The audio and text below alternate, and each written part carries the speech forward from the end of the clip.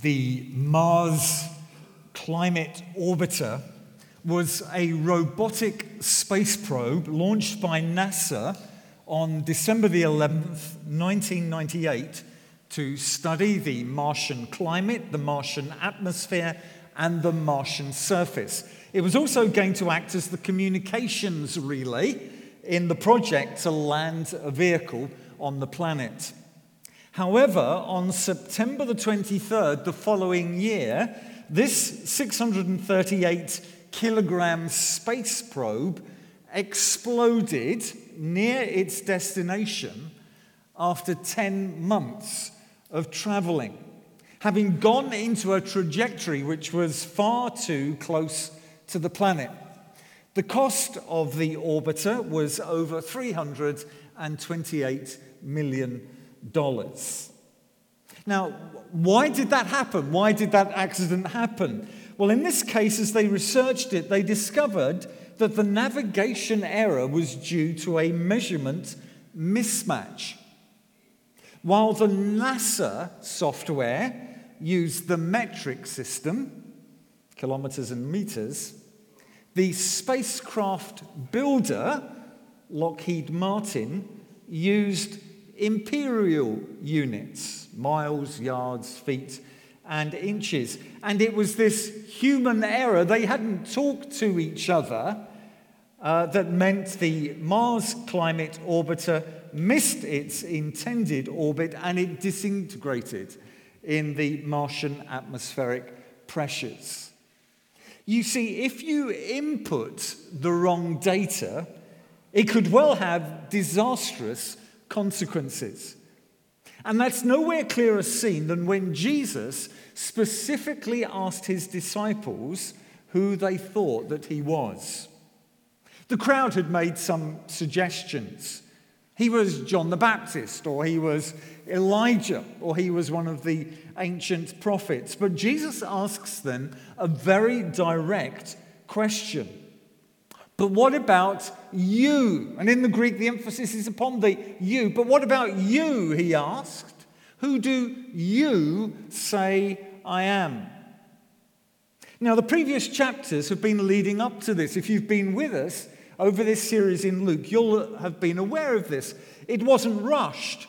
There'd been lots of information for the disciples to process, lots of miracles to observe, lots of teaching to assimilate. But when Peter speaks on their behalf, we realize that the disciples had come to, and this is my first point, the unavoidable conclusion. The unavoidable conclusion. For Peter answered, "You're God's Messiah." And this declaration is the hinge on which this whole gospel turns. Once they had realized this, once they'd got this right, once they had inputted the right data, then everything changes. Now, interestingly, Luke doesn't tell us where this all took place. Other gospel writers do, but it would seem that Luke omits this detail because it wouldn't have meant much to his Greek and Gentile readers. But for Jewish readers, it added a whole new dimension. For here were Christ's disciples. They'd been traveling for a couple of days. They'd been moving north from Galilee, and they were approaching the foothills of the Hermon mountain range. And then they saw it. The town that they'd heard so much about, it was nestled below a huge cliff that towered 150 feet above the buildings. And there in the sun, they would have been able to see that there glistened the white marble of the temples. One of the temples was dedicated to the ancient fertility god Baal. Another of the temples was dedicated to the Greek god Pan. And the largest of those temples was dedicated to the Roman Emperor Augustus, which is how the city had got its name. It was known as Caesarea Philippi. And these Jewish boys, these disciples, were aware of the notorious reputation of this place. fertility rituals, temple prostitution, pleasure-seeking lifestyles. And set into the side of the cliff, they could see that numerous niches had been carved out, and into those niches had been placed many different statues of many different gods. Now, for these Jewish boys who believed there was only one God, this was it was an evil place. And it was in the sight of these idols and statues that Jesus asked them this provocative question. Who do you say I am? You see, it was a key question that had been building up for some time. Would they place Jesus in the same category as these powerful leaders or these so-called gods? Was he just someone else who deserved a niche of his own? Or was there something different? Was there something unique about him? For they'd witnessed how he'd healed the sick, and he'd cast out demons, and he'd raised the dead, and he'd fed 5,000, and he'd made a deaf man hear, he'd made a mute man talk, he'd made a crippled man walk, he'd made a blind man see. And in addition to all this, they'd heard the words that he had spoken. They saw the life that he lived. No, there was something unique about this man. Something remarkable. Something that humanly could not be accounted for. And so their leader, Peter, blurts out, "You're God's Messiah." You see, they were recognizing that Jesus Christ was not just one amongst many. Not just another one worthy to have a temple built on site. Not just another one worthy to fill one of the God niches in the rock. But that his place was above them all. And just as the cliff face towered over Caesarea Philippi, so Jesus Christ towers over all the so-called gods of men. He is not one choice amongst many. He is not one option in the supermarket of religions. He alone is God. He alone provides the way of salvation. And just as such a claim would have been outrageous in Caesarea Philippi, with its easygoing acceptance of all kinds of gods, so such a claim is outrageous in 21st century Edinburgh. For here we are, surrounded by the temples erected by modern man in his honor and for his pleasure. There are the restaurants where you can eat all sorts of food for all kinds of prices. There are the numerous theatres and concert venues with their calendars of entertainment. You can stay in luxury here, in a variety of hotels. You could drink yourself into oblivion in the numerous pubs and bars that fill the city centre. And the finance houses and the business offices that populate the surrounding streets declare the worth and value of money. And however legitimate or not these things may be, Jesus Christ claims precedence over them all. That's why your answer to this question, who is Jesus, is so vital to get right. You see, if you input the wrong data to this, then everything else is off course. If you just relegate Jesus to some sort of religious pantheon where you're in control, my friend, you are certain, like the orbiter, to crash and burn.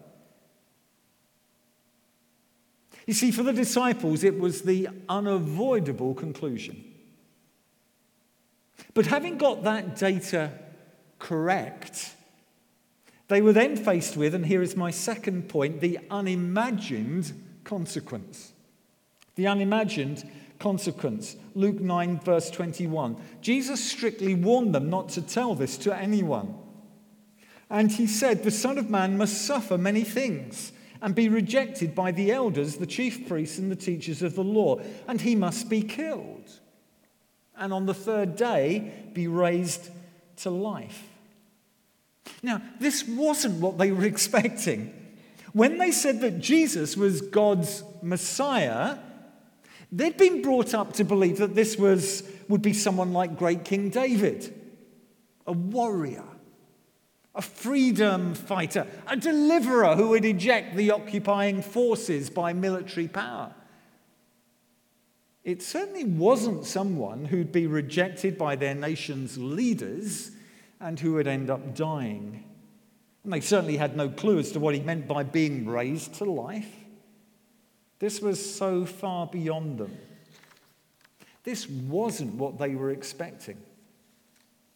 And maybe it sounds just as strange to you this evening that victory comes through death, that conquering comes through sacrifice. And yet the Bible reveals that mankind's greatest enemy cannot be defeated through military victories or political systems or educational processes. Our greatest enemy lies within, actually. It's our sin and selfishness. It's our ingrained rebellion against God that separates us from his presence and contaminates our search after joy and meaning. And it was only through Jesus taking upon himself our sin and its consequences that we can be set free, that we can be delivered.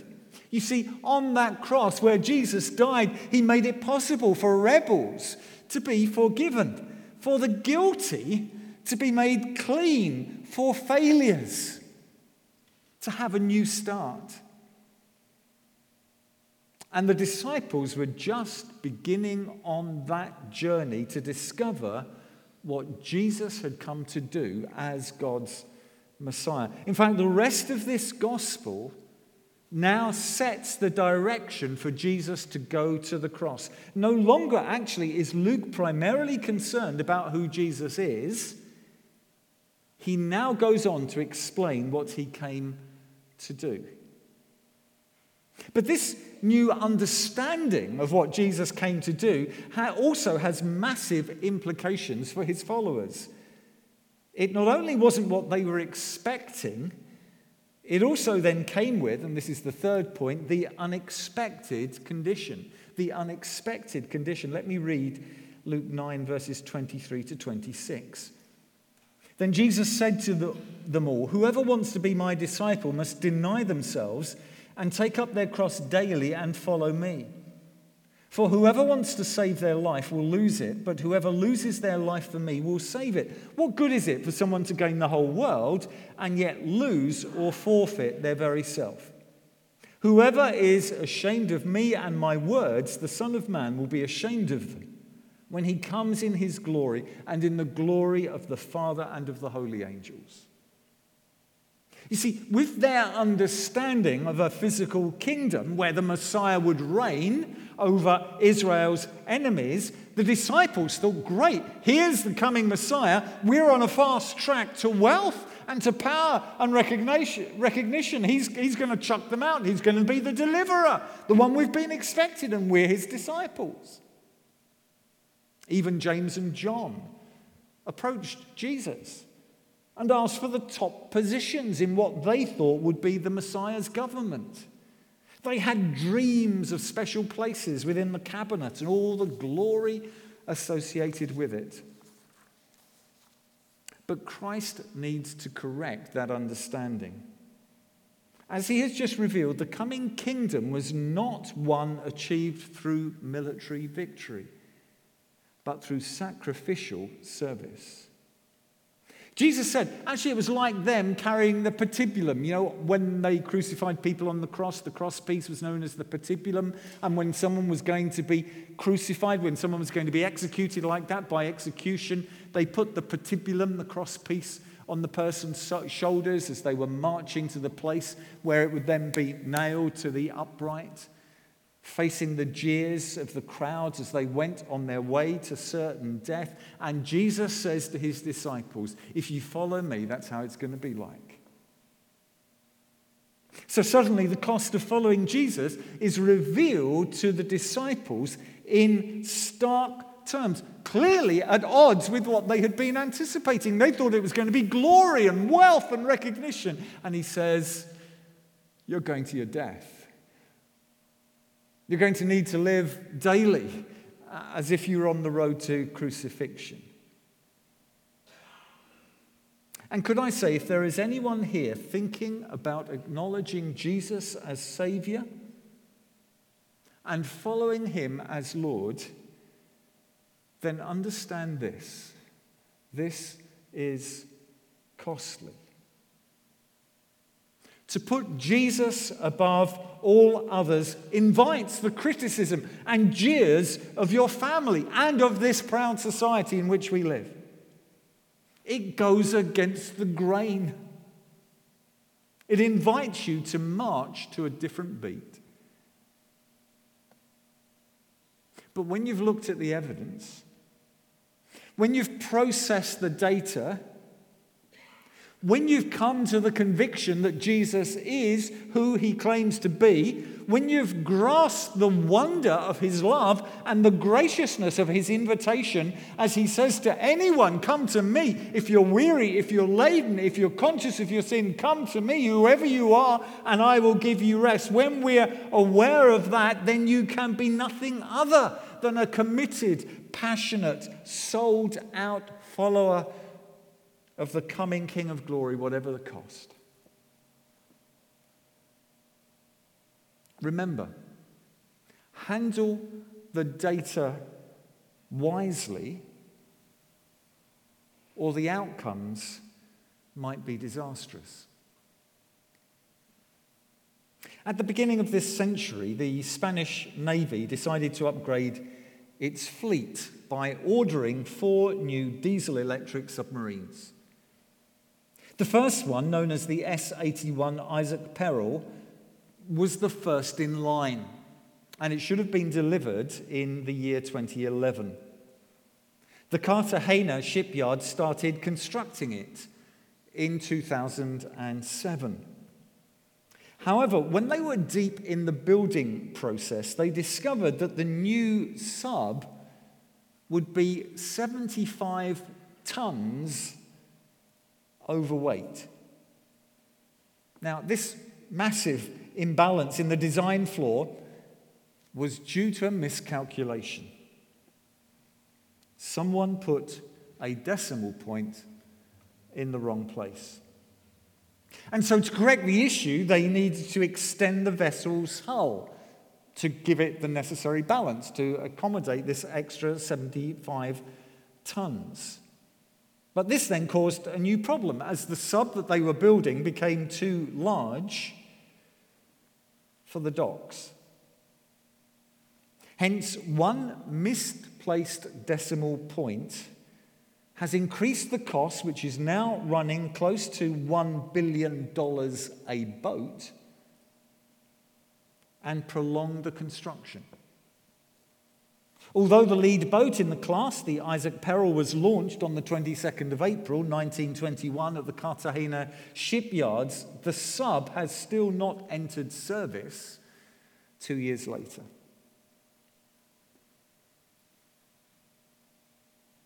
So what will you do with Jesus? Who do you say he is? What will you do with the evidence? Will you input the data correctly? Will you see him for who he is?